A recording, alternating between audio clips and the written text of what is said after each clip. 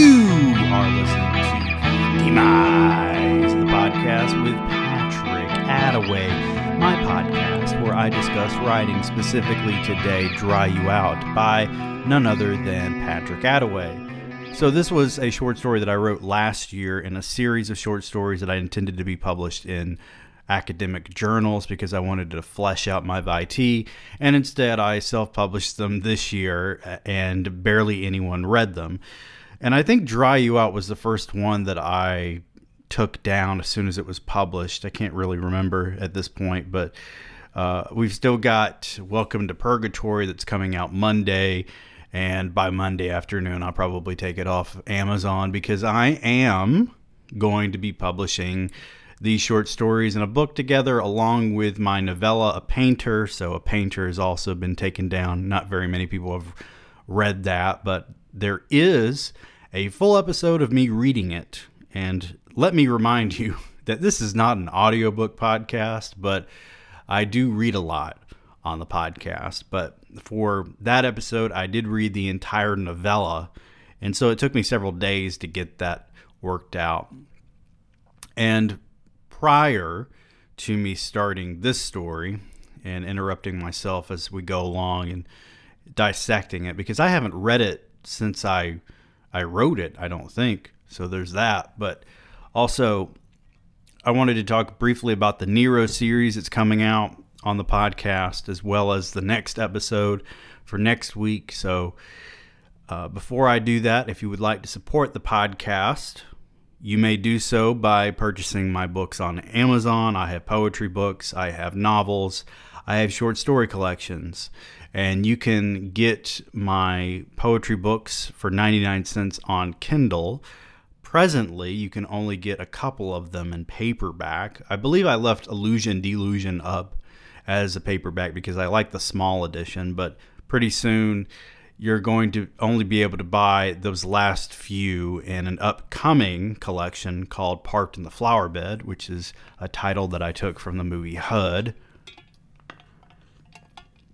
Unlike previous weeks, I'm drinking out of my big stainless steel Yeti. And this morning, because of constipation, yes, it happens to all of us, I had to fill this thing up with my red, white, and blue sparkling water and drain it. And I also had some coffee today, which I don't normally do, but I just needed to make something happen, and boy, did it. However, beyond supporting the podcast by buying my books, I often forget to tell you about my music. The music that you hear at the start and the end of this podcast is all composed by me, and you can listen to more of it by searching Lurking Vowel wherever you stream music. It's on YouTube for free if you'd like to stream it that way. It is on Spotify, Amazon, and iTunes and Apple Music. And yes, it is on iTunes. I know that because someone actually bought one of my full albums, which was crazy. Next week, I'm doing the Surviving New America retrospective episode, and I'll be reading parts of Nero's first couple of chapters and just kind of discussing the book by and large, mostly book 2, because I've already covered book 1 in prior episodes. And there's a lot that I've left unsaid about Surviving New America. But I loved writing that book, and ironically, it is my father's favorite book of mine. I have a hard time figuring out which book of mine I like the most because I just finished Birch this year, and so that was very dear to me. But I spent almost a decade writing both Demise and Price of the Trinity, and I pretty much shat out Surviving New America in less than a year, which was nuts. And with Birch, I wrote it way faster than anything I've ever written before in terms of a long-term project. And now I've spent a few weeks working on this Nero project, which I'm going to be reading on the podcast. And it's going to be a challenge for me because, for one thing, I've already done the work in terms of the writing. I've also composed the soundtrack that I'm going to have for it. And I'm going to have music playing in the background to kind of set the mood as an intro and outro as well. But I'm going to have, the first few minutes of the podcast where I just talk per usual. I probably won't exceed 10 minutes. I may not even go that much, but I know that some chapters are longer than others. And I think the first chapter is probably going to be the shortest out of all of them. However, I have high expectations for this. I know that it's something that might not just blow up, because I've tried things in the past and so often they are, they go down like Led Zeppelins. So I'm not expecting this to make me a hugely successful author or even a hugely successful podcaster. However, I'm doing it for the love of writing and also to try a new medium with my writing, because I don't want to just put things out on Amazon for the rest of my life. I want to do other things. And so the podcast is also going to be used as a vessel for that writing that I want to pursue within the next few years. Also, I intend to continue the serial of Nero and his story as long as people want to hear it. So if people listen to this and they like it, I don't care if it's 5 people. I don't care if it's 30. I don't care if it's thousands. I will do more for you if you want to hear it. But now we're going to be getting into this literary short story, although it really stretches the bounds of the literary genre, because it does get a little dark, just like Foley got dark. Now, this is kind of in relation to Foley, because it does involve someone being held captive, but not in a violent manner. It's actually done as a means to help this person. But that's for you to judge. So, I offered to buy him a few beers at lunch. Instead, I'm sitting at a table by myself with an ice water, with all my calls going to voicemail. Dad said he tried his first beer when he was 10. I didn't even finish the one he bought me when I would turn 21. The smell repulses me after so many exhales into my face when he'd get angry. And Dad wasn't physically abusive. Never had a cuss word to say to Mom. Some men have a thirst they never quench, and he's still emptying bottles to wet a rusted whistle.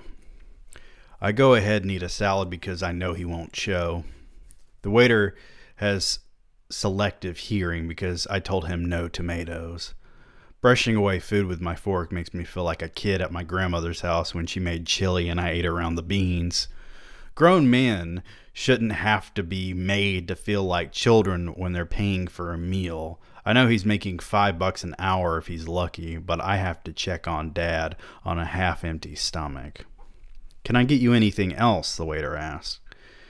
I let out a long breath from my tight lips and looked down at the tomatoes covered in ranch dressing, but he doesn't seem to get it. Instead of being a complete prick, I pull out a 20 and stick it in front of him before getting up to leave. "Everything all right, sir?" "No," I say. "Well, I hope you have a nice day." "Yep."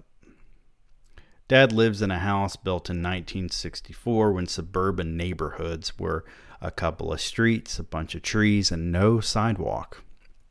The driveways are broken concrete and growing small ecosystems in their cracks. A place like this would be great for gentrification if it was near anything. His 86 Ford F-150 only sees the straw that falls off the pine trees overhead and the liquor store parking lot. Since he has all his groceries delivered, he doesn't need to go anywhere. Usually when I come around back, I hear his TV, but there's nothing going on inside.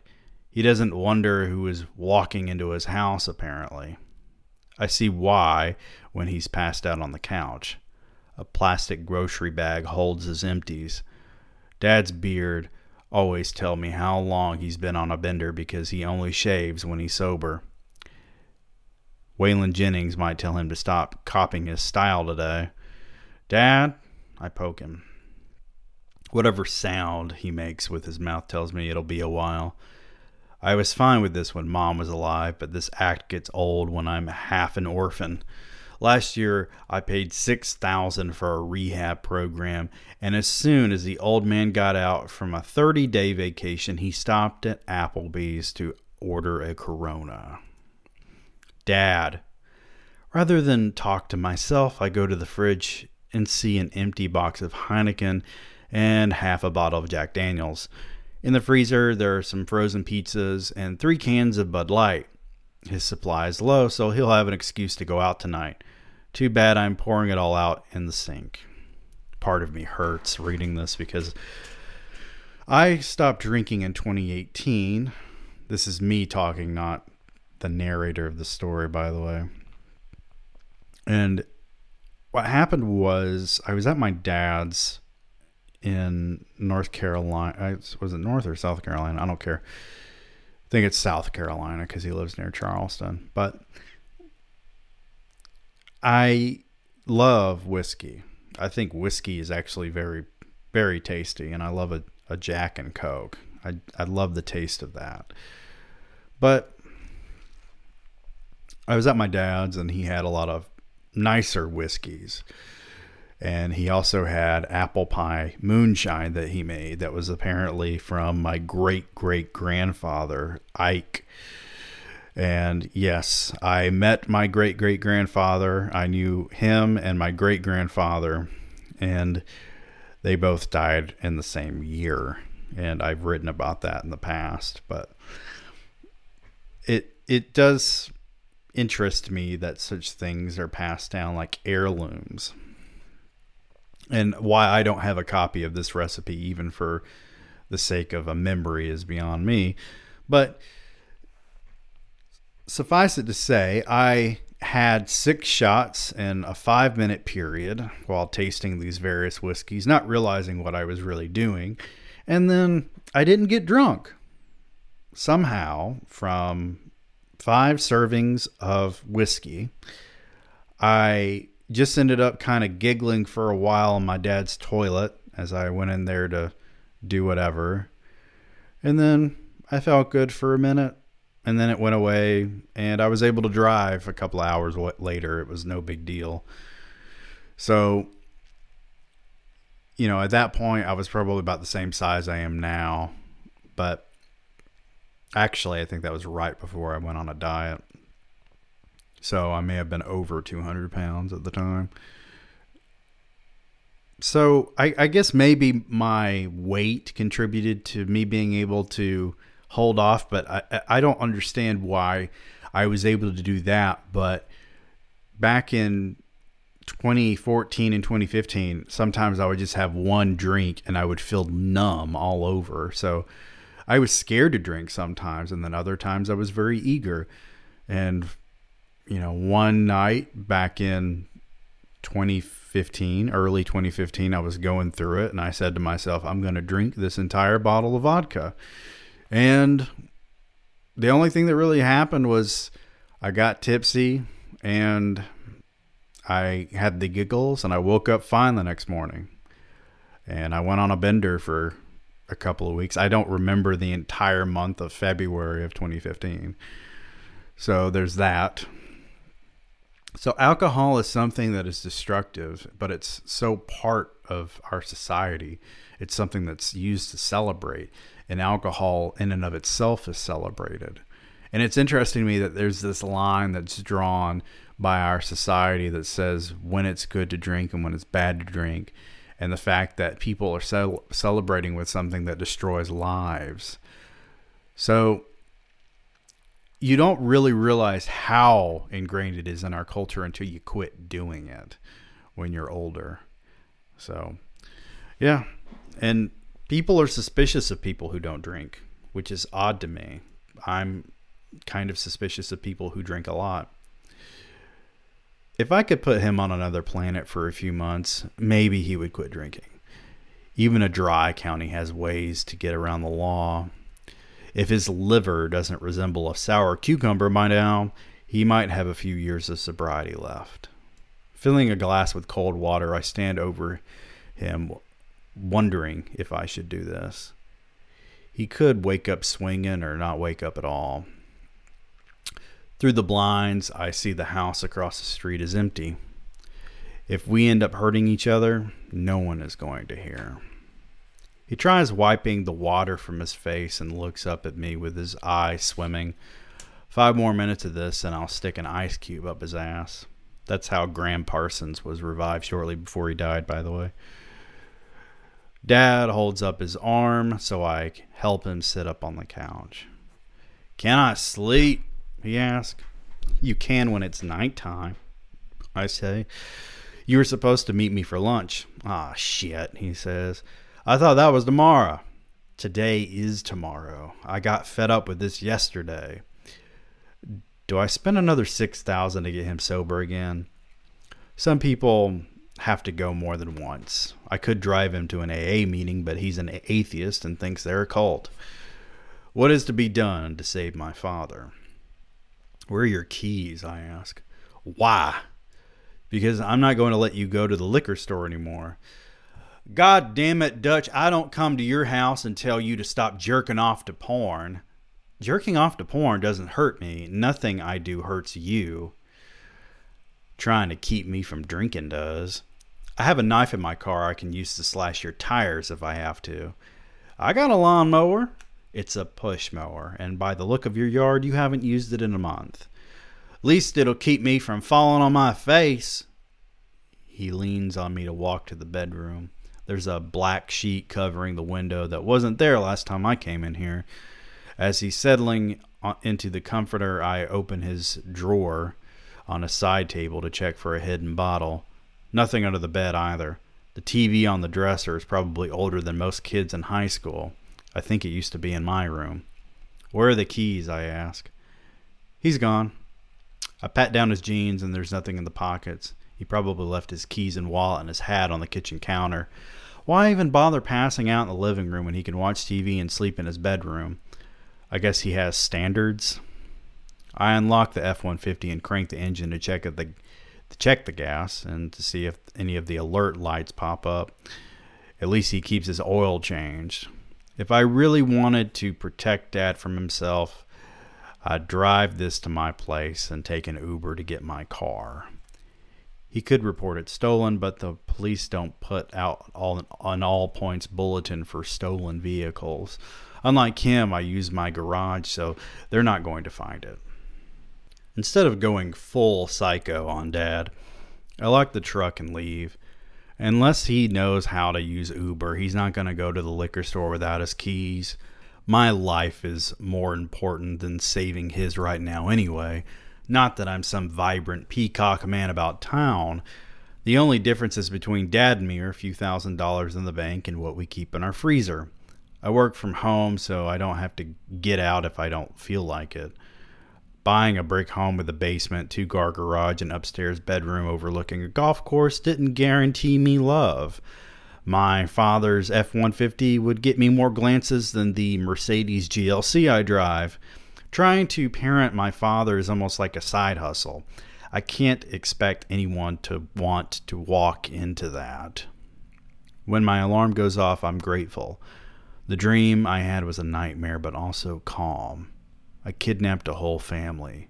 Husband, wife, 2 kids, and a grandmother. The husband went to work like normal. The wife did my chores. The kids had questions, but played and usually ignored me. The grandmother attacked me over and over, and I kept killing her. She wouldn't stop coming back. What I last remember is looking out my back window in the darkness and a film crew set up around these black people making a movie in my backyard. The kids ran around laughing under the string lights. Nobody noticed me watching them. I'm not someone who believes dreams mean anything, but they do make me think differently. Do I crave my own family? What was the film crew, and why was everyone in this movie black? Is my subconscious racist? Now I'm going to be worried about that. Kidnapping was okay, I guess. Racism isn't a disease you catch, though. When I clock out to go to the dinner, I remember the grandmother never trusting me and using her nails to attack me. Everyone in the family was white and ordinary. She was Italian or Spanish, though. My waitress looks like a baby. She's probably 20, but everyone of that generation looks like a child to me. When I finish my roast and potatoes, I look around the diner, and I'm the only one here. I swear there were 2 whole parties when I walked in. Can I ask your opinion? I tap on the bill. What's that? The waitress asks. First, what's your name? Cinnamon. Are you serious? Is that what you wanted to ask me, sir? Sorry, I say. Do you believe dreams mean anything, Cinnamon? Oh, yeah, she nods. What's your sign? I'm a Virgo. Cool, I'm a Pisces. Dreams are like our minds trying to tell us what we need the most. I offer for Cinnamon to sit across from me so I can tell her about the dream. Instead, she goes to refill my Diet Coke and listens from behind the counter. What was with the random black people, she asked. Right, I say. Am I secretly racist? Could be. I doubt it, though. It could mean that you envy black people and you feel like you're stuck in your life watching them live theirs. Maybe, I say. Why are you more worried about being racist than kidnapping people? Because everyone but the grandma was content. I might as well have been staying at their house. But you remember more about the grandma. I leave a $20 tip, which is more than the bill, and figure it's time to check on Dad. A whole day without his truck keys and access to alcohol. He'll probably shoot me, or I'll walk into the house to see everything broken. This time, I look in the front window before going in. The TV's on the Weather Channel, and he's sitting on the floor propped against his recliner. An empty bottle sits between his legs. From this angle, he could be watching local and the eights or sleeping. Inside the living room, I kneel to look at the Canadian Mist bottle. Looks like he ripped off the plastic protection and chugged it. Picking up his Galaxy phone, I see he called a Lyft. Now I have to take his phone away too. How do I dry this old man out? If my dream meant anything, it's that I want my family. He's the only living family I have. I can't start my own and look after him. Either I abandon him to die or fix this. Dad doesn't rouse when I drag him to bed, but he accepts the blanket and nods as if I did all right. I bet even if I did take his phone, he'll find a way to that liquor store. He really would ride a lawnmower if he had one. How many times a day does he eat? If he's at the point where he'd rather drink than eat, I don't suppose he'll be hungry if he misses a few meals. Maybe I should bar up his windows and put a lock on the door to keep him in there. He could break the glass and still yell for help, though. Would I be helping Dad if I kept him confined? If he can't help himself, then I have to try. I could tie him to his bed, but rope isn't reliable. Maybe leather belt strapped to his bedpost. Handcuffs would likely hurt his wrist after a while. Do I have enough time to train a dog to bite him if he tries to leave? With his phone and keys, my only worry is that he'll walk down the street to a neighbor and appeal to them for a ride. But I know of one place he can't get out of, and no one can hear him yell. So, as the author, I'm chiming in here to tell you that this thought process that this character Dutch is going through was my thought process when I was writing this. That dream that he had was an actual dream that I had. And I probably just incorporated it literally the morning I had the dream. I don't remember having the dream, but I know that I did have that dream because I wrote it in this, because I'm not that creative. But this inward processing that he's doing, I do it with a lot of my characters and what I write. And what's funny is that I don't base my characters on myself for the most part, but they end up being slightly like me because, yes, I have to go through thought processes, and I write that thought process down because I want to make the character seem more real. So I give them real thoughts. And I go through all these different possibilities because this character is not just going to come to the conclusion about what he's going to do instantly. He's going to think about all the different possibilities, even if they're silly, like training a dog to keep his father from drinking. And I did that with Nero. I did that with Birch and the novel Birch. I did it probably with Demise and Price and Surviving New America and all my other shit. Hoisting Dad up, I drag him to the back door and lean him against the yellow bricks of his house so I can back my Mercedes up and open the rear storage door. As I push my drunk father into a vehicle, effectively kidnapping him, I wonder if this will get me in trouble. Not if anyone fails to find out, of course. The beautiful thing about my home is that I can close the garage and no one sees what I bring inside. People see their garages as storage units or sheds connected to their home, but most people are stupid. The ones smart enough to actually park their cars inside are likely serial killers. Dragging Dad across a hardwood floor isn't difficult, but letting him down my carpeted steps to the basement is worrisome. I envisioned my basement being a home theater, but I only store old books and a leather sofa down here. My 70-inch OLED and soundbar upstairs make all the notions of a home theater obsolete. Now, one cool aspect of the basement is the sliding door I installed to separate the stairwell from the main room, so I can close him in without worrying about him running up and beating on the ground level door. Unless he throws a paperback of War and Peace at my head, I don't think he has anything to hurt me with. There's a bathroom with a small shower so he can drink from the sink and use the bathroom like a rational person without feeling imprisoned. I'm not doing this to hurt Dad. I'll have to remind myself why I kidnapped my father every hour until he's ready to go home. There's a chance he'll never forgive me and try reporting me to the police, but would I rather him pickle his liver or take a chance on saving him? For now, I'm going to spread some pimento cheese on butter bread, nearly burn some butter in a pan, and cook a sandwich to complement the Doritos I forgot I bought the other day. Put on some Rippingtons and watch the golfers from the kitchen bar. I'm going to be content and not let the man downstairs ruin my life. Around 9, I walked down with a bag of double cheeseburgers I ordered on DoorDash in an empty plastic cup. First, I unlock the sliding door and listen. There's no stirring. When I peek inside, Dad is sitting on the sofa with his forehead in his hand. A hangover will be my savior today. Instead of talking, I leave the bag and cup on the floor. "Dutch?" he asks. I lock the door back and run upstairs. I'll see him tomorrow after work and bring him new clothes to change into, though I suspect he will not appreciate that. Throughout my shift, I worry he's not all right. At best, he's bored and found a book to read. At worst, he's suffering alcohol withdrawal and puking on the carpet. Growing up, I saw him throw up in the kitchen sink too many times.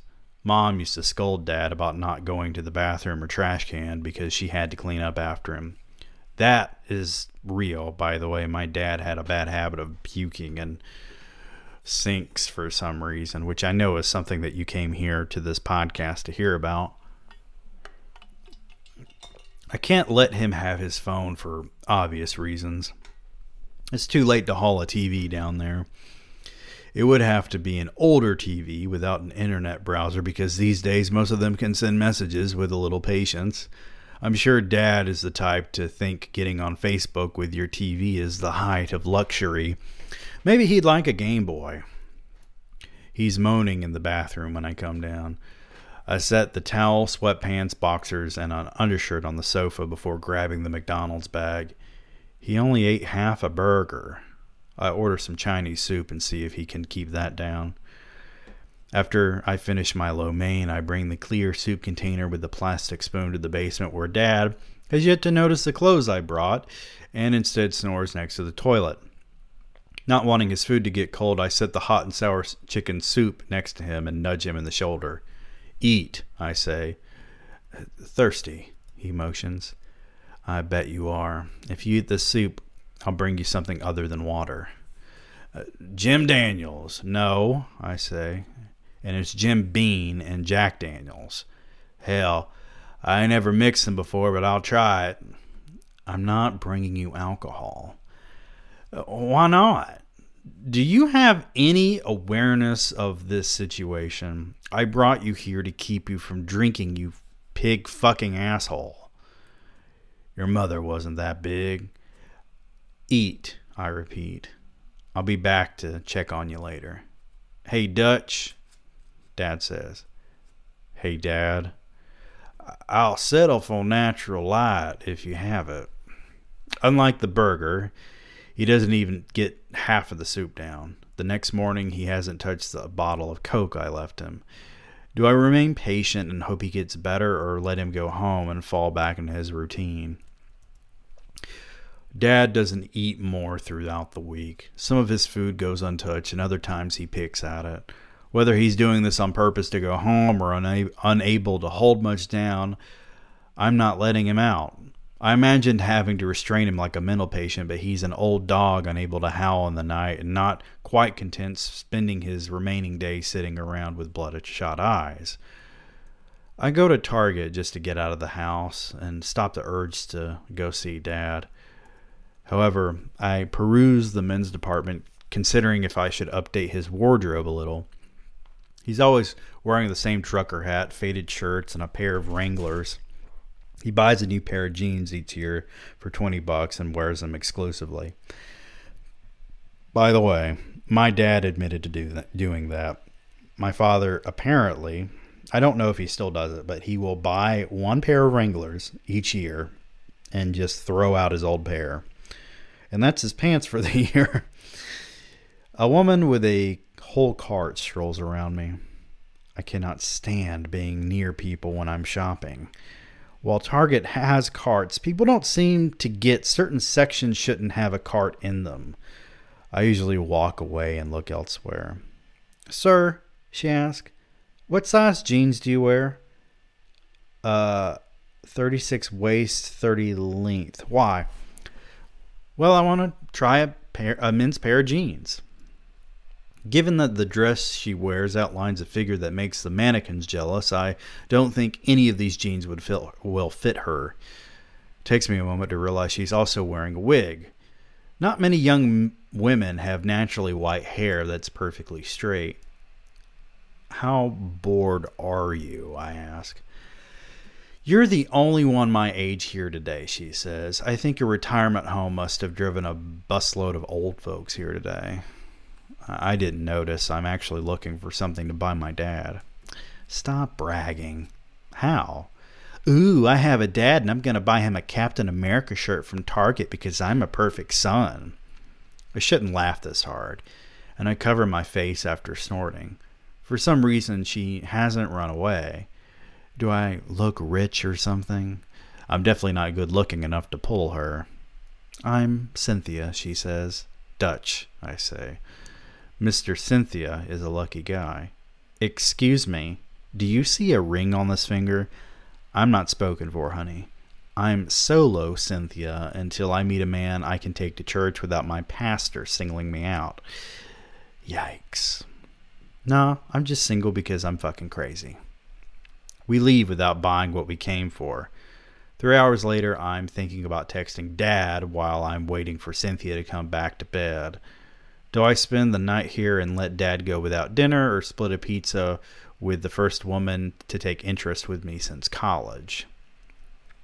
So, obviously, I order a pepperoni and extra cheese and update the address on the Papa John's app to Cynthia's apartment. When she lies back down next to me, I can't help rubbing my fingertips up and down her back. If she wanted to get married right now, I would face a judge in my underwear and sign the paperwork. I don't have to be in love with her when she looks this good.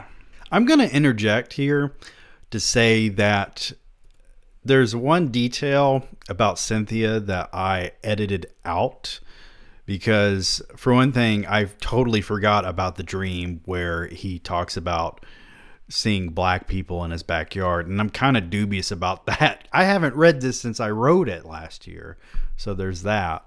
But also, Cynthia was originally, and it's not necessarily that she is white, but she was originally described as a black woman. And the thing about being a white male author is that I have to be mindful of when I make a character a different race, and when I write a character that is a woman that's randomly eager to hook up with the protagonist of this story that kidnaps his father, I need to be mindful of how she will be perceived. And so it's not that she's not black, it's just that I have changed that one detail, because that sentence where he talks about seeing a young woman in a wig, it was originally not young woman. So just I'm letting you know the process, my thought process. It's not that I'm afraid of offending someone by making a character black, but I am trying to be mindful of it, and also my limitations as an author and what I can and cannot do. Why am I telling you this? Because, listen, this is a writing podcast, and I need to be honest with you. I need to tell you my process. I just finished this Nero series, and I was several chapters in before I realized I didn't have any women in the damn story at all. So I had to write this character. I didn't have to, but I did. And someone who was not a major part of the story, because it is a very simple story, but someone who could contribute in some way. So I didn't want to just write a sausage fest, because it's mostly Nero talking to police and shit. But I have to be mindful as an author to have some variety in my work. And it's easier to do that with longer stuff like Surviving New America, where I had several characters of different races and sexualities. And Rosa, who is one of my favorite characters, she's a trans woman. So I am able to be more mindful of that when I have a lot more room to work with and a lot more room to grow. But with a short story, I don't want to just seem, because the hookup in this is random. It comes out of nowhere. And I already questioned that, like, why do I have to have this character in here at all? And then I have to think, well, part of the reason why I have her here is because it helps the character Dutch realize that he can have a life outside of just taking care of his father and work. So there's that. And I still, as the author, I still imagine that this woman is African American. And it's not that, again, I have to be mindful of why that is. Why am I making this character this other race? Why am I even writing a woman at all? I have to ask myself these questions. And authors who, or even readers who ask me, well, what's the difference between writing a man or a woman? What's the difference between writing a white character, a black character, an Asian character, or any other race?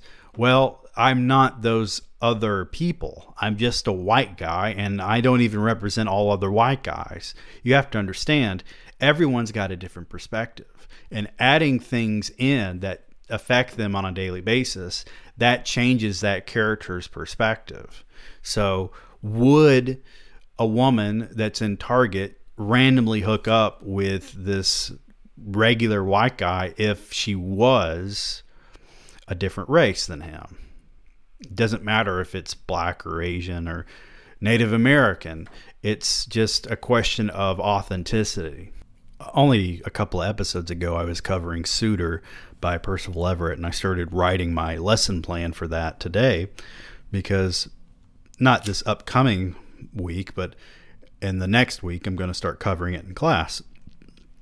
So I have to, as a white man, construct a lesson plan on the race and the factors of and themes of race in this novel that is not about race.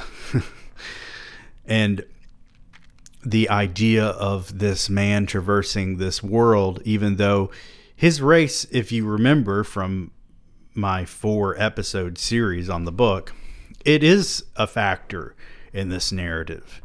And it's something that comes up.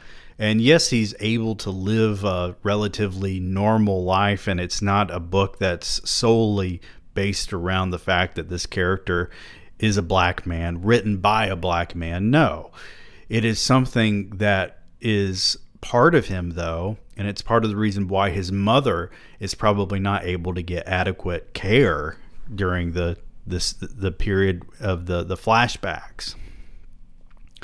And these are things that, as an instructor, I have to be mindful of as well, because I have students who are not white. So I have to think about how I come off as a white guy standing up there talking about something that they probably know more about than I do, at least on a personal level. So I don't speak for anybody else but myself.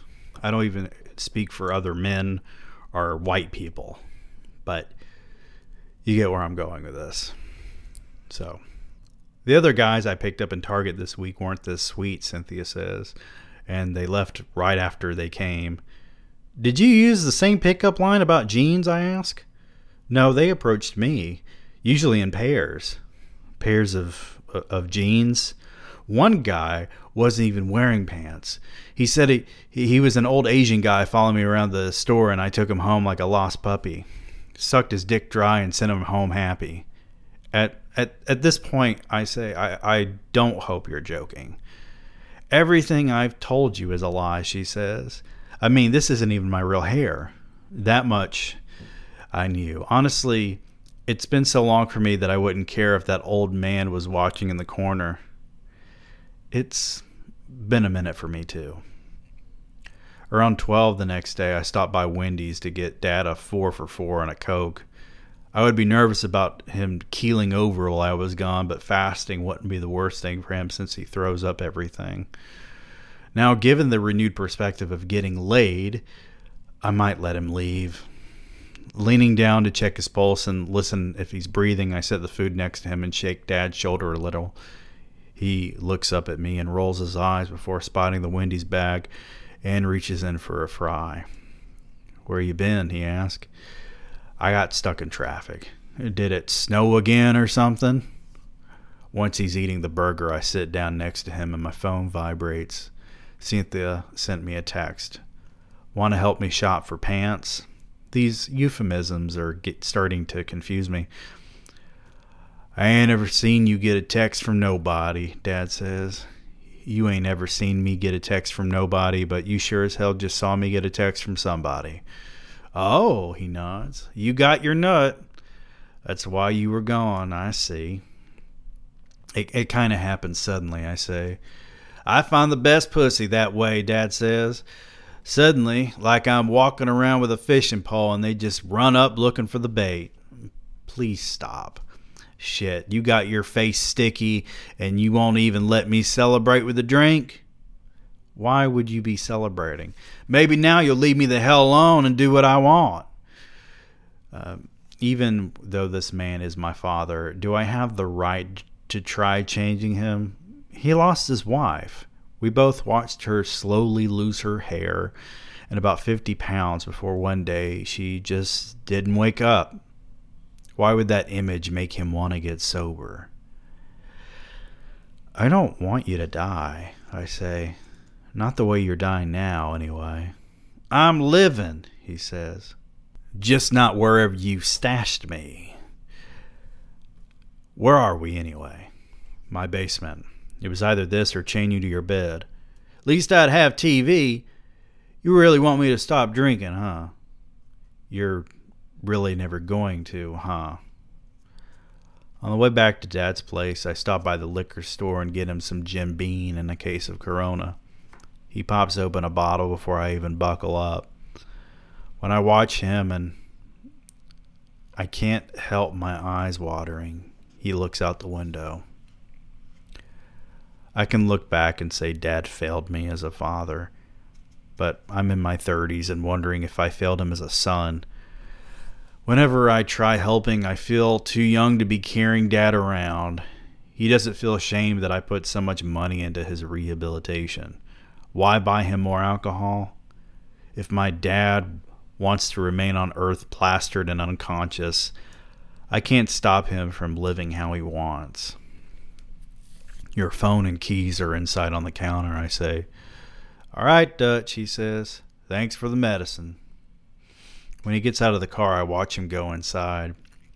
Pulling out my phone, I scroll to his contact and block the number. If he's dead next week, Freudian slip, I won't know. I'm not coming to check on him anymore. Cynthia's apartment is 10 minutes away, so I head over and park near her door. She comes out wearing a black curly wig and stands on the sidewalk with her hands on her hips waiting for me to get out. You got nothing better to do on a Sunday than stalk me? She asked. Yeah, get in and I'll take you away, chop you into pieces, and bury you in 15 different places. Now, that's a better plan than what my mama had when she passed. We had to donate her body to scientists, and they posted pictures of her dead titties online. What? Are you going to take me out or not, Dutch? I can't help my curiosity and drive by Dad's house every few days. After I see him moving around inside, I take off. By the time I unblock his number, he's not blowing up my phone. I'm aware that my actions were not completely sane, but they were justified. Not only did I make a final attempt to help Dad, but he knew I wanted him to quit even if it took dire circumstances. By the time Cynthia's lease ends and she moves her wigs into my walk-in closet, I haven't seen Dad for 4 months. I met her parents, who were fairly disinterested in my race and didn't bring up religion or dead titties.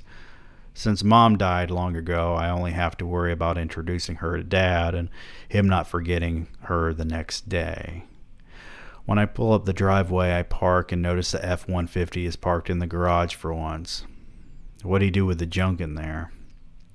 Foreboding evidence aside, I escort Cynthia around the back and knock on the door, since I'm not keen on walking in on my drunk dad half naked with my girlfriend saying what she has to look forward to in 20 years. Dad answers, and I initially think he's someone else, a stranger who shouldn't be here. He's got a haircut, with a comb having recently touched his scalp. The totally unkempt beard is now goatee, and he's wearing pants. Granted, a bottle of Corona is in his hand, but he's alive. Oh, thank you, son, he says. I ain't seen a woman this purty in years. You can come pick her up in about an hour if you want her back. Okay, bye, Dutch, Cynthia says. I was just stopping by to make sure you were still alive, I say. I'll take my concubine elsewhere, though. Now, hold up, he motions. Come in. This was an ending that I know I worried that it would come off as disingenuous or almost Hallmarky. So I gave him the bottle of Corona because I didn't want to just make him sober, but him taking care of himself while still drinking, well, that is a compromise. And it's a little bit more realistic, I suppose. And yes, there is the mention of race there earlier when he talks about meeting her parents. I didn't edit that part out because I didn't know it was there, and I won't edit it out now because who cares? I just dropped my pen top. Listen, this is a professional podcast, and I don't appreciate people saying otherwise. I need to get this pen cap off the floor, and oh, Lordy. I'm not going to edit this part out. Fuck it. I'm going to take a drink of water, too. So, I don't know what else to say. Part of me worries that when people hear this episode, they'll think I'm a fucking asshole, but who knows? Maybe people will get it. Maybe people will get where I'm coming from. Maybe not. I assigned Bukowski in my class. And part of the reason why is because I wanted to have them read poetry. And reading poetry when you're 18 years old is not always easy because you read it in high school maybe once or twice and you didn't like it. So I wanted to give them a poet that I enjoyed and someone that I found was very readable, if that's a word. And several students responded very positively to it. And I didn't tell them anything about Bukowski prior to this. And I know a lot of them don't even bother Googling who these people are when I assign them in class. So with the poetry, I picked poems out of Essential Bukowski that were purposefully not like the typical Bukowski poem. And then the next week, I gave them a few that were a bit more like stereotypical Bukowski. And one of the students is just fixated on one of those later poems because I talked about the accusations of sexism and misogyny in his work, but I also talked about the fact that a lot of other authors that people read in school are considered terrible people, like F. Scott Fitzgerald. People read the hell out of The Great Gatsby, and he was a piece of shit. And, you know, Bukowski didn't have to steal his wife's work and put her in a mental hospital. So there's that. And I wanted them to see that there's a complicated person behind these words, someone who is thoughtful and has feelings. And I, for the most part, have seen positive results from that, but I still have this one student, and she's very bright, and I like that she's actually trying to analyze the work. I just don't think that the evidence is there for what she's trying to prove, and she's basing it all around this idea that he's a terrible person. But I'm trying to get them to move away from thinking about just the author's perspective on things. Think about things from the text. What's the evidence in the text? So I've had several students, well, I say several. It hasn't been very many. It's been like 2 or 3. And I've caught 3 students plagiarizing this semester, and it hurts me every time, and it pisses me off too. So I have to remind them, look, I only want you analyzing this text. I don't want you looking for outside information. I don't want you plagiarizing outside information. Just look at what's there, because that's what they need to learn. They need to learn how to do closed readings. And that is not something that they're able to grasp as well, I think, because of what they were taught in high school. And I essentially have to help them unlearn what they learned in high school. So, I have a lot of work ahead of me. I'll say that. And I'm not sure that I'm going to keep going after this, because it's been very difficult, because I'm new to this. So I'm learning along with them in many ways, but I'm qualified to grade their papers and I'm qualified to change their grades in the grade book if need be. And what I struggle with is getting across notions to them. Even if I write it down in plain words, they're often not getting it. So I have to kind of think about how to communicate effectively, aside from blowing up their emails or repeating it over and over in class, because I do that and some of them still just totally disregard what I say. And they might be doing that anyway because they don't care. They don't care what grade they make as long as it's not an F. So, yeah. So I've got that going for me. Anyway, this has been Patrick Attaway with DMars of the podcast. Happy reading, happy writing. Have a lovely week ahead of you.